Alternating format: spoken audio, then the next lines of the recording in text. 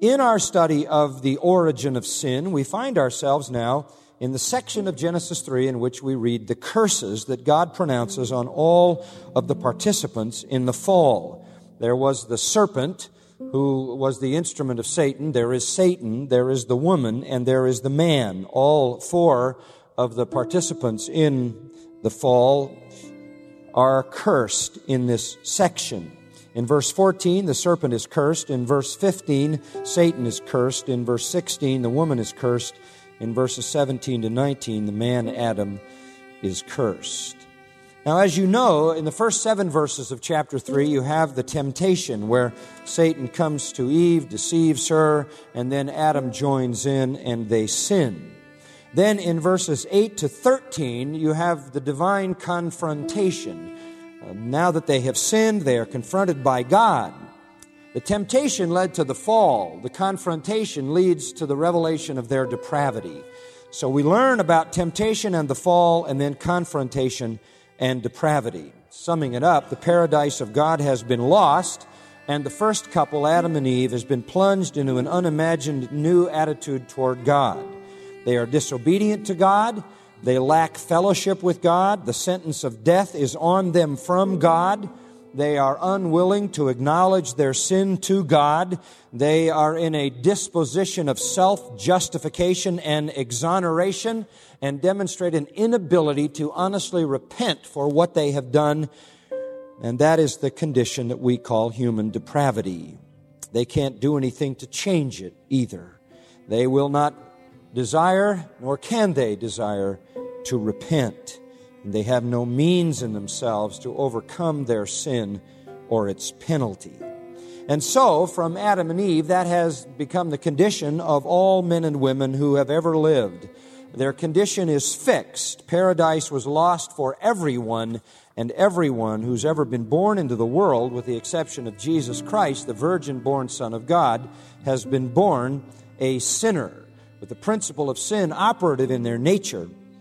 Rebellion against God, no desire to repent, only a desire to justify themselves, exonerate themselves, and put the blame for their failures on somebody else, and no ability to alter their sinful condition or do anything to bring about their own salvation. That is the curse on all humanity.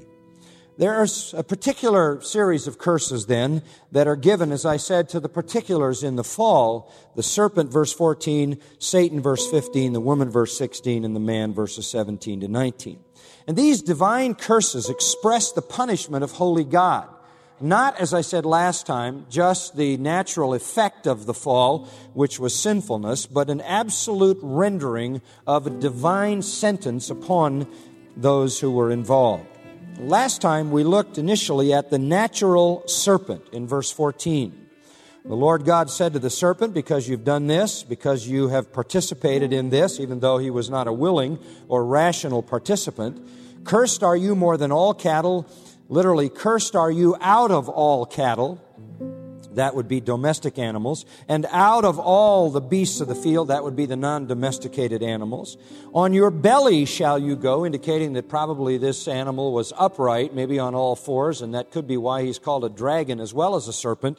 He may first have been a dragon with legs and feet. But from now on, you'll go on your belly, and dust shall you eat all the days of your life.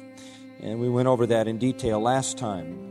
The curse on the serpent was to crawl on its belly. In Leviticus 11:42, in the Mosaic Law, it says, whatever crawls on its belly you shall not eat, for they are abominable or detestable. And as I said, the snake is not a willing, compliant personality. The snake has no personality. It has no self-consciousness. It has no soul. A snake, like every other animal, doesn't know it exists. But snakes here then are not punished in some personal way, but really become a symbol of the punishment of Satan.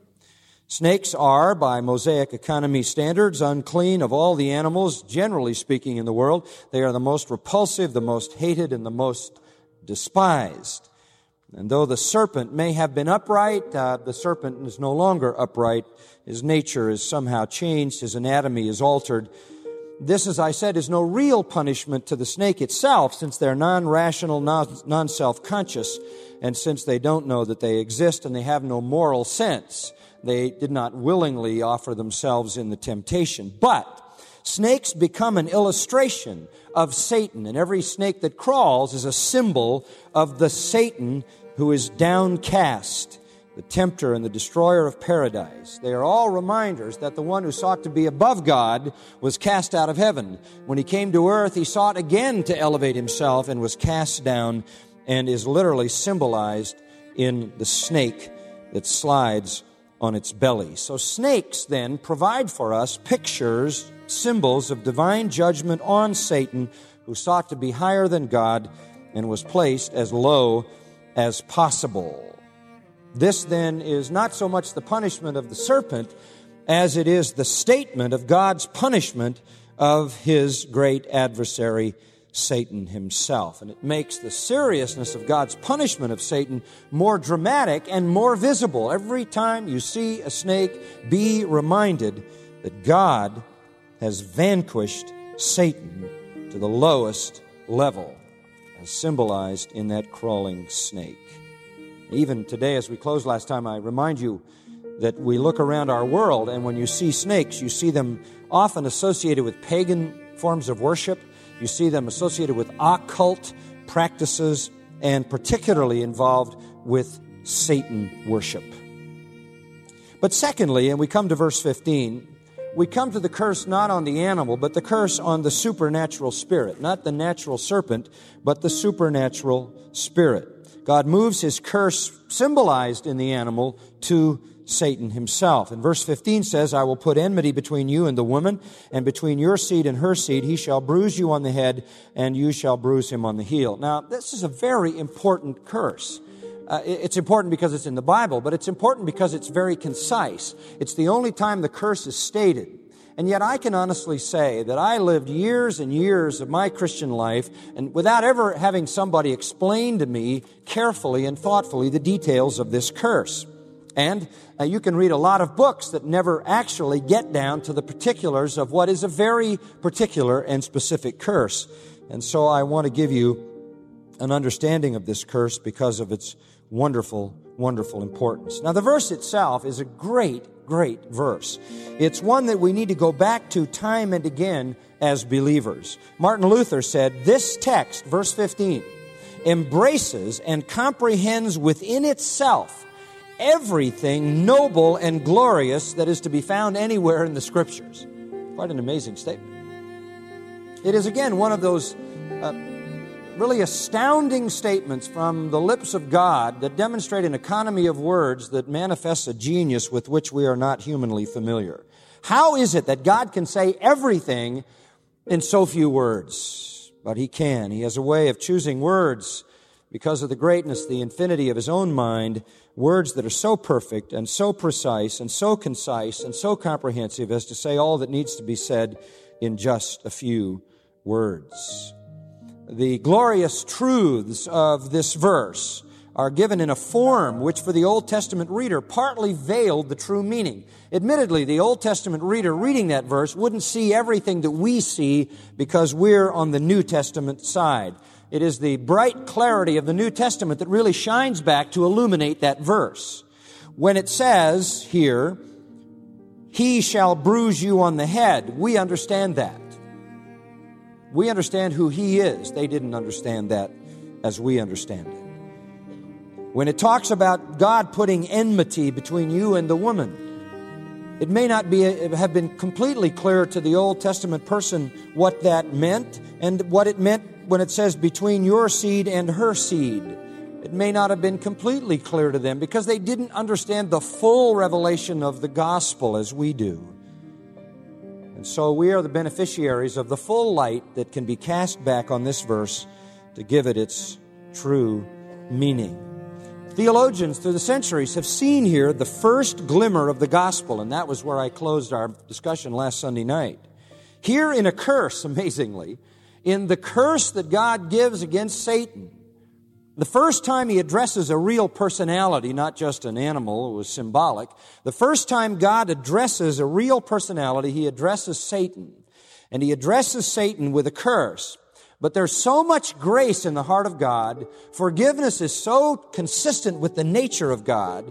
God who is by nature a Savior, God who desires to save sinners and forgive them, puts in the very first curse a glimmer of gospel truth.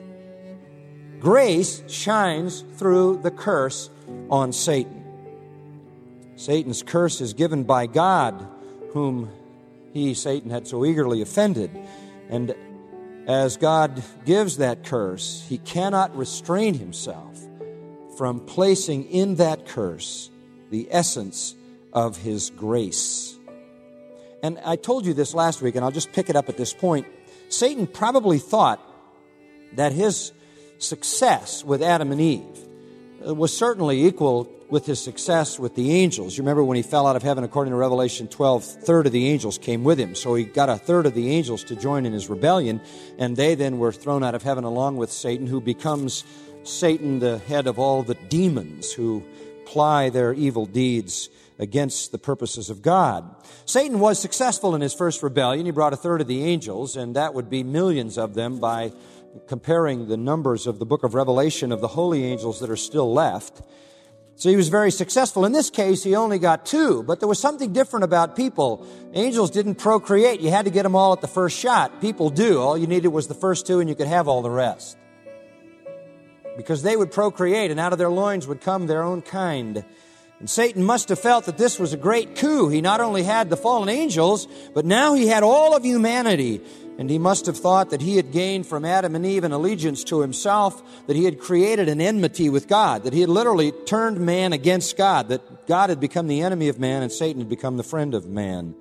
Now, he, having Adam and Eve, would have all their offspring. So Satan must have been licking his chops and feeling the joys of his triumph, guaranteeing victory, he thought, because he had garnered the affinity and the affection and the trust of Adam and Eve. He had therefore won the devotion of mankind, of all humanity, who would then join him in the overthrow of the Almighty One, an overthrow that he hasn't given up on yet. But as I told you last time, he was wrong. He was wrong. It is true that man was the friend of God, and that in the temptation, man distrusted God, disobeyed God, believed Satan, became the friend of Satan, and therefore the enemy of God. And that is evidenced in verses 8 to 13. You find man and woman hiding from God. God they view as somebody who will invade them with negative impact. They see God as the enemy. They see Satan as the friend. But God says in verse 15, "And I will put enmity between you and the woman, and between your seed and her seed. He shall bruise you on the head, and you shall bruise him on the heel." This is the reverse immediately of what Satan must have anticipated. God is still the sovereign judge. He is still the God of the universe. He is still in charge of Satan. And he says, "I will put enmity between you and the woman. I'm going to make you the enemy of the woman." You're not going to have your way with that woman. You're not going to have your way. She's not going to be the friend of Satan and the enemy of God. I'm going to change that. And I think by the woman, he is also encompassing the man as well. Because when he says your seed and her seed, he has to incorporate the man with the woman to produce the seed. So he is saying, you think that the enmity is between me and God. I'm going to change that. I'm going to put enmity, 𝕬𝖓, in the Hebrew. Deep animosity is the term there. Deep animosity between persons, between morally responsible persons. I'm going to put the enmity between you and the woman. Now, what is that?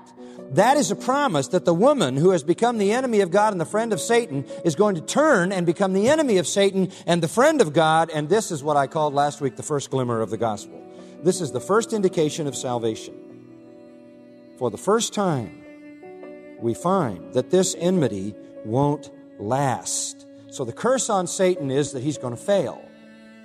The curse on Satan is that he will not succeed in his effort to control all humanity for his evil purpose.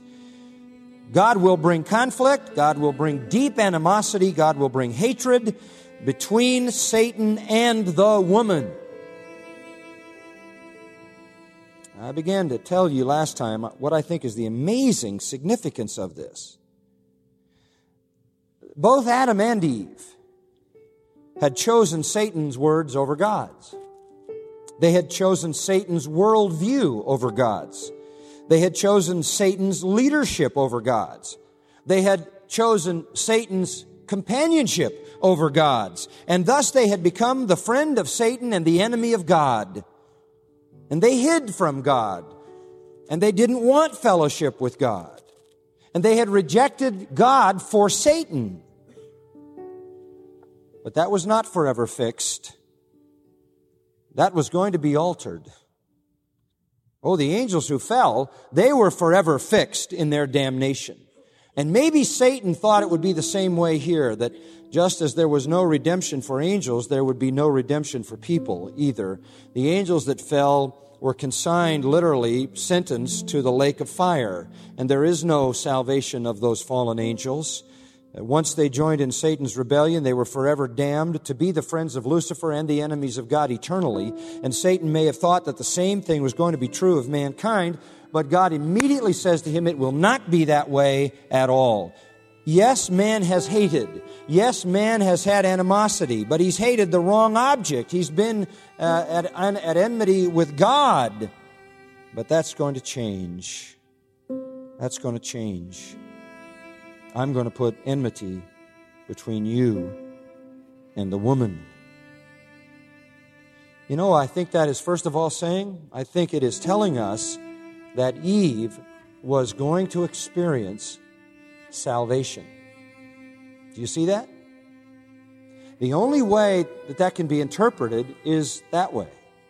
If Eve, who has become the enemy of God and the friend of Satan, is going to become the friend of God and the enemy of Satan, she's going to have to be converted. You have a prophecy here of the salvation of Eve. And you see, this throws a monkey wrench in Satan's whole plan, because he thought, as with the angels, that once he captured humanity, he would get them all, but he didn't. Eve, according to verse 20, was called Eve because she was a mother of all living. But this woman, who was the mother of all living, was not going to remain the friend of Satan and the enemy of God. Because God was going to reverse all that. This is quite wonderful, folks. This is really not only the first glimmer of the gospel, but may I suggest on the pages of Scripture, this is the first indication of the great doctrine of election. Because God is actually saying who He's going to save. He's going to save Eve. You never saw the doctrine of election in Genesis 3:15, did you? But it's there. And I believe that you can even gather Adam in that. Because their seed becomes the friend of God as well. Not all of their seed, but a portion of their seed. God is going to enable then that couple to reverse that enmity with Him and to become the enemies of Satan and be restored to be the friends of God again. This is going to take a radical change. This is going to take a dramatic change. To change somebody from being the enemy of God and the friend of Satan to being the friend of God and the enemy of Satan is a dramatic and total change. So you even have here the first indication of an altered nature. Something has to change down inside. Maybe here you even have what the New Testament calls the new birth or regeneration. The old Adam and the old Eve are going to have to die. And a new Adam and a new Eve are going to have to come into existence. They're going to have some dramatic change in their nature to begin to hate Satan and love God. It won't be as perfect as it once was when all they did was love God, but it will be the new desire of their hearts. So, if there is going to be enmity between the woman and the serpent, the woman and Satan, it is going to come as a result of the change of their hearts. And God is demonstrating here that He's going to have the grace to do that. He's going to have the power to do that. He's going to provide the forgiveness necessary and the transformation that changes them from lovers of Satan, as it were, and enemies of God, to lovers of God and haters of Satan. And when you go back into verses 8 to 13, you see the depravity of their hearts. There was nothing naturally in those people that sought to make things right with God. All they wanted to do was hide from God, try to make it so God couldn't get near them. They were committed to following the path that they had chosen to follow Satan instead of God. God was an unwelcome intruder. They weren't anywhere near, nor were they capable of honestly repenting of their sin and recognizing their true condition. And that was their depravity. And yet it says here that they're going to change. They're going to be turned around, and they're going to become lovers of God and haters of Satan. And that speaks of the wondrous work of God in changing their nature, the new nature, regeneration, new birth, conversion, whatever term you would like to use. So now we're beginning to understand that when Martin Luther was reading this verse and said that everything that can be comprehended in the purposes of God can somehow be found in some form in these verses, it starts to come clear. Great doctrines of regeneration, new birth, transformation, conversion, doctrines of forgiveness, expressions of grace, the wonderful truth of election is even found here in this statement. Amazingly, the gospel, with all of its saving purposes, finds its entrance into the Bible in a curse on Satan. The gospel is first given then, not in a promise to man, but in a judgment on Satan. So first of all, God is going to create enmity between Satan and the woman. Secondly, between your seed and her seed. I believe the woman is stated here because she was the one who was deceived. So she sort of stands for the couple at this particular point. Both herself and Adam, I believe, are contained in this promise. And then secondly, not only is there the promise here of their salvation, but the salvation of those that would come from them. Her seed would be humanity. And of course, Adam participates in the production of life that comes out of her loins. Between your seed, Satan's seed, and her seed. So what it tells us is, not only is Eve going to start to hate Satan and love God, but children born to Adam and Eve, a redeemed humanity, will also hate Satan. Not only has Satan not captured permanently Adam and Eve, but he hasn't permanently captured humanity either. This describes the fact that there will be conflict between human beings and the kingdom of Satan. Now, when it says Satan's seed there, your seed, see it there? Between your seed, what's it referring to? Well, it simply maintains the metaphor here. It doesn't mean that Satan gives birth to demons or people for that matter. But what it does refer to is all of the depraved, all of the unconverted, all of the haters of God, which would include demons, but particularly here includes human beings. And so what the Lord is saying is, you haven't won all of humanity. There are going to be people within the human race that can be called, like Jesus called them in John 8:44, children of Satan, of their father the devil. There are going to be those people, Ephesians 2 calls the subjects of the prince of the power of the air, the spirit that's working in the children of disobedience. There are going to be the devil's seed, primarily referring here to human beings who hate God and follow the prince of the power of the air, which all the unconverted do. But God says, your seed is going to have enmity with her seed. In other words, out of the loins of the woman, from the man and the woman, are going to come people who are going to love God and hate you, and there is going to be a permanent conflict going on. You're not going to just take over the world. You're not going to, by virtue of successfully tempting Adam and Eve, be able to just waltz your way through all of human history in total sovereignty and control. That's not how it will be. The whole human race does not belong to you. You will have your seed, but the woman who will belong to God will have those born of her who also belong to God, and they are her seed, spiritually speaking, because they follow the faith that will be true of Adam and Eve. And there will be tremendous conflict between the children of Satan and the children of God, between a redeemed humanity and an unredeemed humanity. This conflict goes on all the time.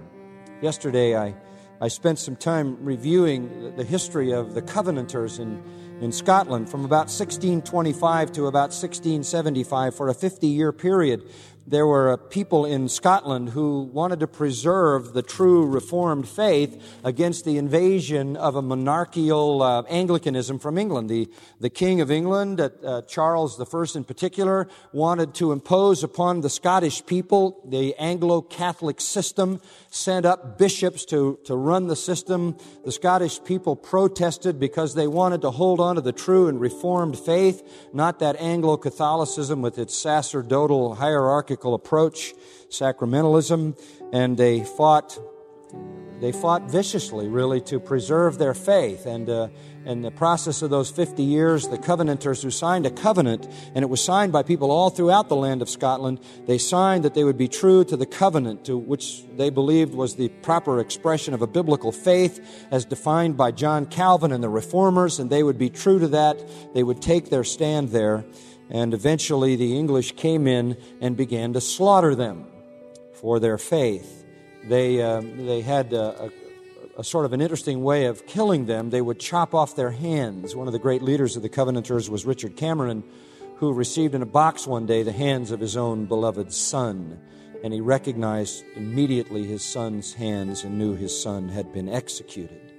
This went on for 50 years, this kind of bloodletting.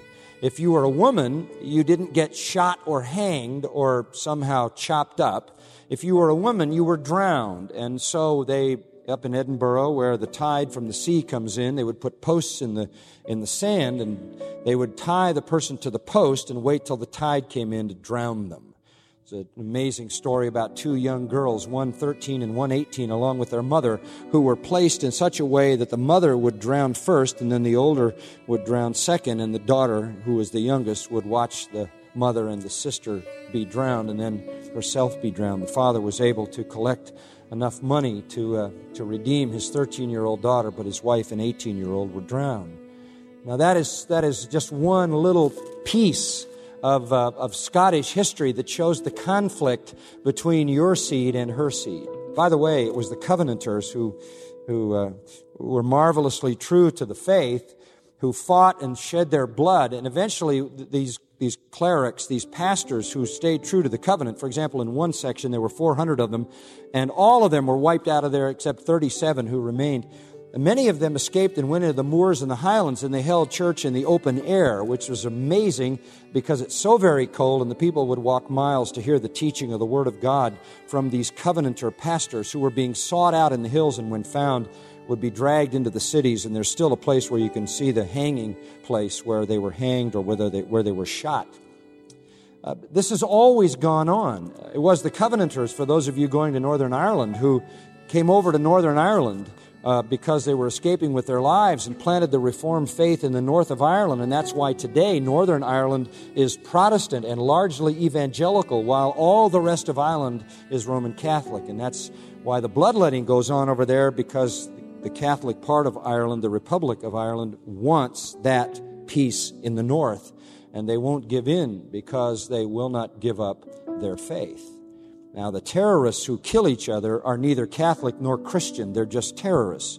But it goes back to that very issue. The conflict you can find similar to that all over the globe. And you can find it in our country. It hasn't come to bloodletting, but there is a massive conflict in our society today, isn't there? Between the seed of the woman, those who are redeemed, those who are the spiritual progeny of Eve, and the seed of Satan, the unredeemed, who are in incessant conflict over the social institutions of our land, trying to drive the Bible out, drive morality out, drive the Scripture's moral standards out of all public discussion.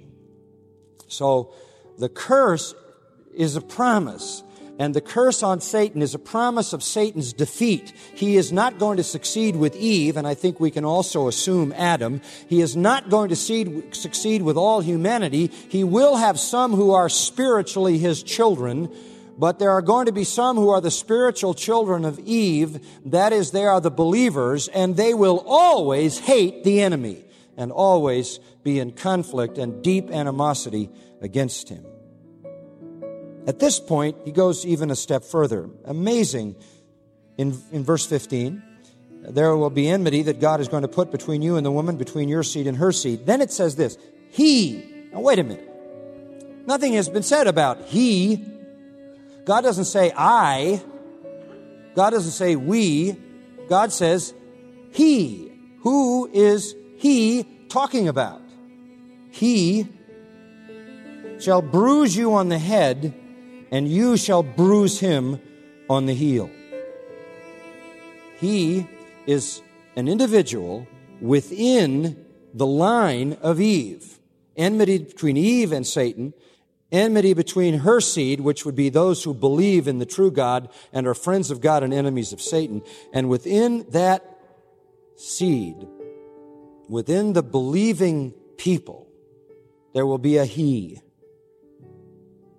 At this point, it narrows down to an individual, a he, a special man who is going not only to be the enemy of Satan, a lot of men have been the enemy of Satan, but who is going to deliver to Satan the fatal blow.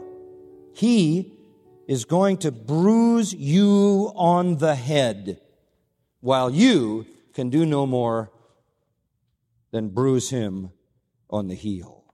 The seed of the woman, those who love God and hate Satan, will culminate in one man, the he. In him, the hostility will reach its peak. Satan will go after that one man, and he will effect on him a bruise which is temporary and will heal, but the man will inflict a death blow, literally crushing Satan's head. He. And we know who he is, don't we? It's Jesus. He. He is part of her seed. He is part of the redeemed humanity.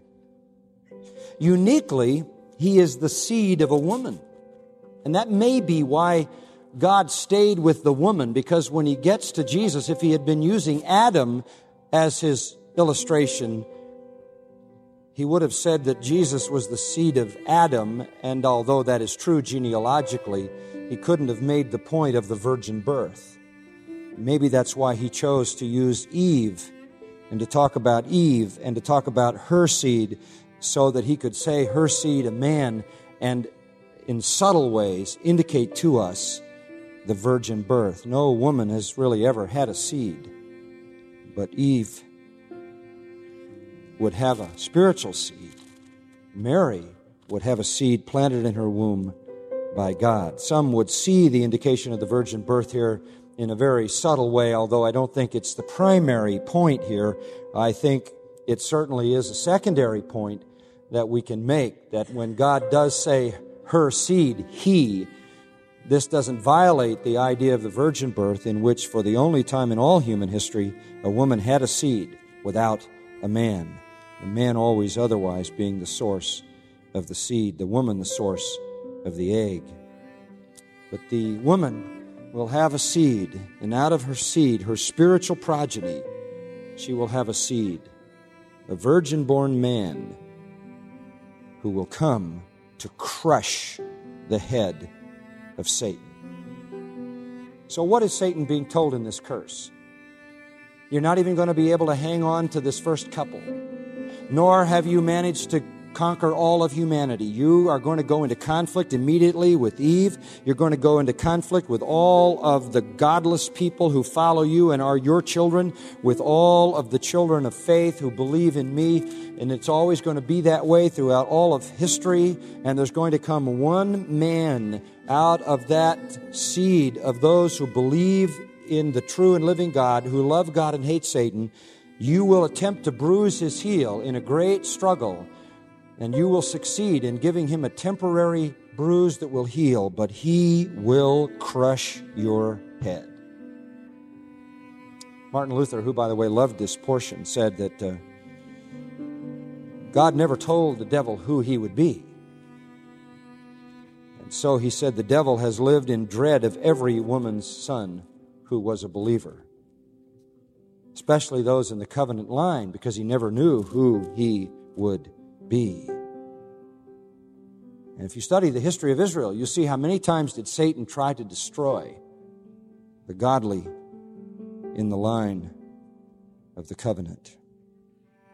In spite of Satan's efforts, he shall bruise your head, and you shall bruise him on the heel. That last statement indicates the attack on Jesus. The heel indicates an attack from the rear. And this is the pattern. This is the MO for Satan. He comes from the rear. He's deceptive. He's a sneaky being. He comes up from behind and attacks from the rear, and he does so with less than permanent damage. We just studied that, didn't we? The Spirit of God took Jesus into the wilderness, and there for 40 days he was tempted by Satan. I don't think that's particularly what he was talking about. There were other times in the life of Jesus when he was tempted, but I think Isaiah helps us with this. When did Satan bruise him on the heel? Really, it happened at the cross. It says in Isaiah 53, he was bruised for our what? Iniquities. He was really bruised, actually by God, because our sins were placed upon him. The cross was the blow on his heel. That's why in John 13:27, at the upper room, it says, remember when the night that Jesus was betrayed, it says that Satan, having entered into Judas, he left. And he went out to sell Jesus to get it all started. Luke 22:52 and 53, Jesus says, this is the hour of the power of darkness. This is the hour of the power of darkness. It was at the cross that Jesus was bruised. Yes, it was in the purpose and plan of God. Yes, it was God letting his Son be punished for our sins. Yes, it was the just wrath of God. But at the same time, it was Satan who was inflicting these bruises. Sufferings of Christ on the cross was his bruise. And as I said, it healed very fast. It only took how long?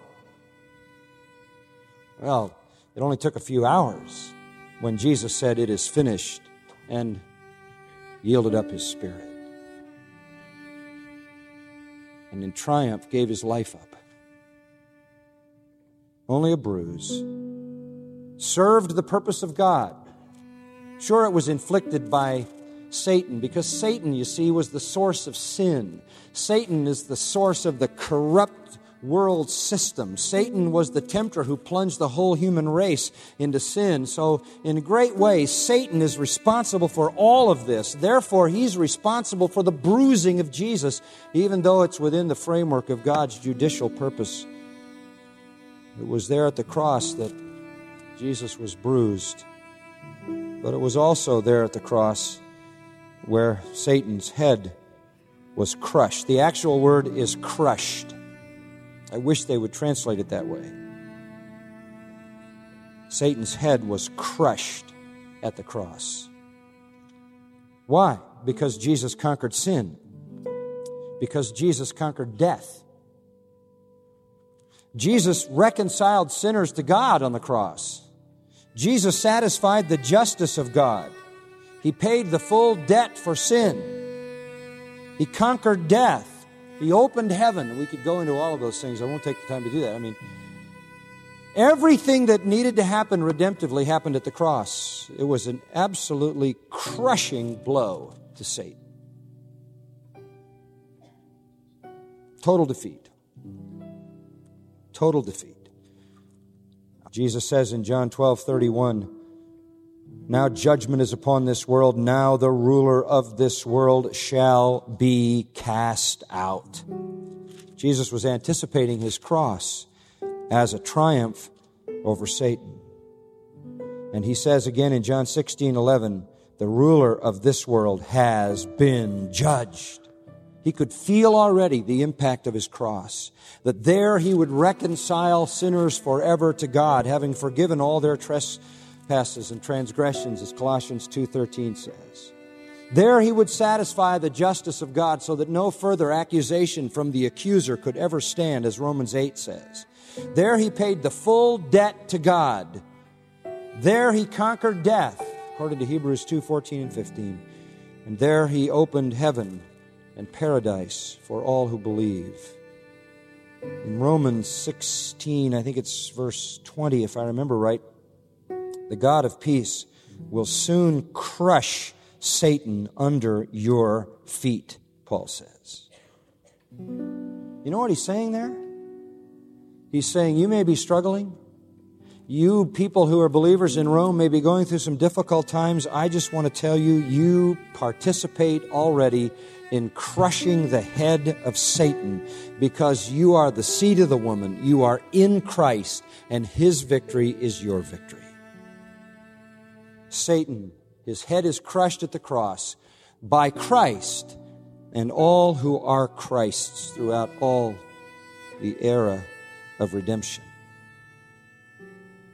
Now you say, well, isn't Satan still running around? Sure, but he's already been sentenced. He just hasn't been executed. You ought to understand that. We live in a society where somebody gets sentenced and they stay in death row for decades. Satan's been sentenced. He's under complete constraint by God. He can't do one thing that isn't within the permanent purposes of God. He has been sentenced. His head has been crushed. He is vanquished. He is defeated. And he's under your feet as well. And greater is he that is in you than he that is in the world. You are in a triumphant position. You join in the crushing of Satan. The devil has essentially no power in your life as a believer. You can fall victim to temptations, but he cannot do anything fatal to you. He cannot do anything to take away what God has given you in Christ. Now the time will come when his execution takes place. Turn for a closing thought or two to Revelation chapter 19. This is where the story ends, and I'll just take a minute to point it out to you. Many of you are familiar with it, but in the end of the book of Revelation, you come into chapter 19 and 20, come to the end of human history. And at the end of human history, Jesus Christ returns. And in chapter 19, verse 11 and following, you have the return of Jesus Christ. He comes back riding on a white horse is the imagery here. He's called faithful and true. In righteousness he judges and makes war. His eyes are like a flame of fire. On his head are many crowns or diadems. He has a name written on him which no one knows except himself. He's clothed with a robe dipped in blood. That's blood splattered because of all the battles he's engaged in. His name is called the Word of God. And here comes Jesus, and with him the armies, the saints, and the believers already in heaven, clothed in fine linen, white and clean, following on white horses. Out of his mouth a sharp sword. You know the passage. He comes, at the end of verse 15, to tread the winepress of the fierce wrath of God the Almighty. On his robe, his thigh, has a name, King of Kings, Lord of Lords, etc. And Jesus comes back, and he destroys the ungodly. He takes, according to verse 20, the beast, who is the Antichrist, and the false prophet who aids him, and he throws them alive into the lake of fire, which burns with brimstone. That is the lake of fire prepared for the devil and his angels. So the beast and the false prophet go into the lake of fire. You come into chapter 20, he takes the great chain in his hand, verse 1, lays hold of the dragon, the serpent of old, the devil and Satan, and bound him for 1,000 years. So when Jesus comes back, he sets up his 1,000-year millennial kingdom. He puts Satan in chains and holds him there. Verse 3, throws him into the abyss, which is not the final hell, throws him into the abyss, shuts it, seals it over him, that he shouldn't deceive the nations any longer till the 1,000 years are complete. After these things, he's released for a little time. So Jesus comes, takes Satan, ties him up in chains, sends him down into the abyss. That's all metaphoric chains because he's a spirit, but he binds him there so he can't move, he will not exist, he will not be moving through the world in the time of the millennial kingdom, the 1,000 years. At the end, however, he's released for a little time. He leads a brief rebellion. It doesn't last very long. Verse 7, when the 1,000 years are completed, Satan will be released from his prison. He comes out, deceives the nation, gathers the last group of unbelievers together, and they will be destroyed. Then verse 10 says, after fire comes down and destroys all the ungodly who have been a part of the rebellion, the devil who deceived them was thrown into the lake of fire and brimstone, where the beast and the false prophet are also, and they'll be tormented day and night forever and ever. Now that is how his demise is described in the book of Revelation. He has already had his head crushed. He is not sovereign in the world. He is a God only over the systems of evil that he works in the world, but he is under the authority and the sovereignty of God. He is no threat to the believer whatsoever, because greater is he that is in us, namely the Spirit of Christ, than he that is in the world, Satan. We participate literally in the crushing of the head of Satan, who is under our feet, because we are joined to Christ, who has delivered to him the deadly blow. He is sentenced yet to await his execution at the end of the millennial kingdom. And I think that's because God has a purpose for him, and that is to be the catalyst to bring together all the final rebellion against God that he himself will crush. So Satan serves God's purposes of collecting the world of unbelievers together so that they can be destroyed by God in the end. And as long as there are unbelievers in the world, Satan will have a place, a part to play to rally them in a final rebellion in which they will be destroyed and sent to eternal hell in the same lake of fire prepared for the devil and his angels. We have no fear of Satan. He is a crushed foe. And that's the curse. The curse is this: Satan, you're not going to frighten anybody. Not Eve, not her seed, and not the one who's going to come and crush your head. You don't threaten any of the godly, be it Eve, be it those who are spiritually her seed in that they love you and hate Satan, be it the Son himself. You may assault Eve, you may assault her seed, her spiritual progeny, those who believe that love me, you may assault the Son. You will not succeed. You are crushed in the head. That is the curse on Satan.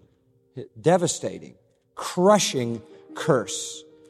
And in the midst of that crushing curse is this promise of salvation, the promise of election, the promise of transformation, regeneration, the new birth, conversion, the promise of forgiveness, the promise of a new nature, the promise of a redeemed humanity called her seed, the promise of a Messiah, a Savior who will come, and crush the head of the serpent, a promise that ultimately in the end we are triumphant and he is triumphant. That's the curse on Satan. Satan thought he could lead a successful rebellion in heaven. He couldn't. Thought he could lead a successful rebellion on earth. He couldn't. You don't need to run around worrying about Satan. He's been crushed under your feet. You can enjoy your triumph. That's why Martin Luther wrote this, and maybe he was thinking about this passage which he loved when he wrote it. And though this world with devils filled should threaten to undo us, we will not fear, for God hath willed his truth to triumph through us. The prince of darkness grim, we tremble not for him. His rage we can endure, for lo, his doom is sure. One little word shall fell him. We have no fear of Satan. So we say the amazing thing is the curse on Satan is a promise of salvation. In the midst of the sentence on Satan, hope appears, along with mercy and grace and forgiveness and victory. The God of mercy shapes the curse to give hope to sinners. So even before God banishes Adam and Eve from the garden, which He does, they receive the hope of a paradise restored. Here's the first prophecy in Scripture, the first gospel promise in Scripture. Man, the momentary enemy of God and friend of Satan, will become the enemy of Satan and the friend of God. And the whole humanity will become the friends of God. And out of that humanity, one will be chosen to crush the serpent's head for all the rest, who will triumph in that crushing. By the woman came sin. By the woman will come the Savior of sinners. By the woman came the curse. By the woman will come the one who removes the curse. By the man, paradise was lost. By a man, paradise will be restored. And as Paul puts it in Romans 5:20, where sin abounded, what? Grace much more abounded. Father, we thank you again tonight for your word. How glorious it is, how stirring it is to our hearts, how we thrill and rejoice in its immense riches, its great truths. And thank you for giving this to us. It seems as though there's no end to the glories and the wonders of your word, which are your own glories and wonders manifest on the pages of Scripture. Just when we think we may have heard it all, we go through another door into another treasure house, and it really never ends. We thank you for the wonder of the Word, and we do love you and adore you, and we desire to worship you and to serve you and honor you. We thank you for the Word which has been brought to us tonight, a word of salvation and hope in the midst of a curse, that tells us you are a God who is by nature a Savior, who is by nature merciful, gracious, kind, and forgiving to sinners. And we thank you that you have given us salvation through Jesus Christ, in whose name we pray. Amen.